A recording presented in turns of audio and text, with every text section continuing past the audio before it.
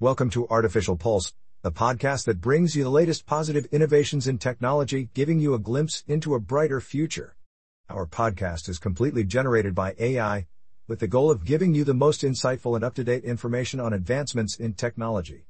Please note that while we aim for accuracy, there may be some unintentional inaccuracies or repetitions, and we recommend referring to the episode description to find links to the sources of all of the information summarized here. And here's our update for today, Monday, November 27, 2023. A new proposal called Invest America aims to create government-funded investment accounts for every child born in the U.S., with corporate America potentially providing matching funds.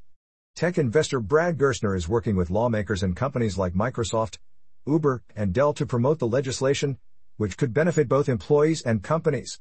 The program would provide a $1,000 seed investment for each child, and corporations may offer matching funds to help employees save more. This concept could address financial literacy and wealth disparity issues while providing a competitive benefit for companies to attract and retain talent.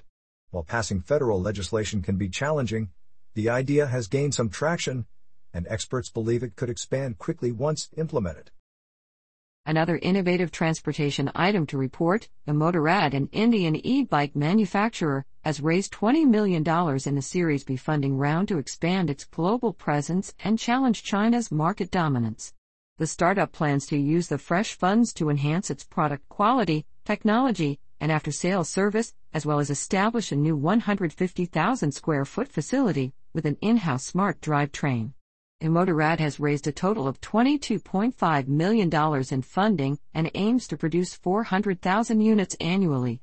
The company is targeting a global market share, starting with 18 countries, and plans to expand its presence in India by increasing its store count from 200 to 800 in the next 18 months.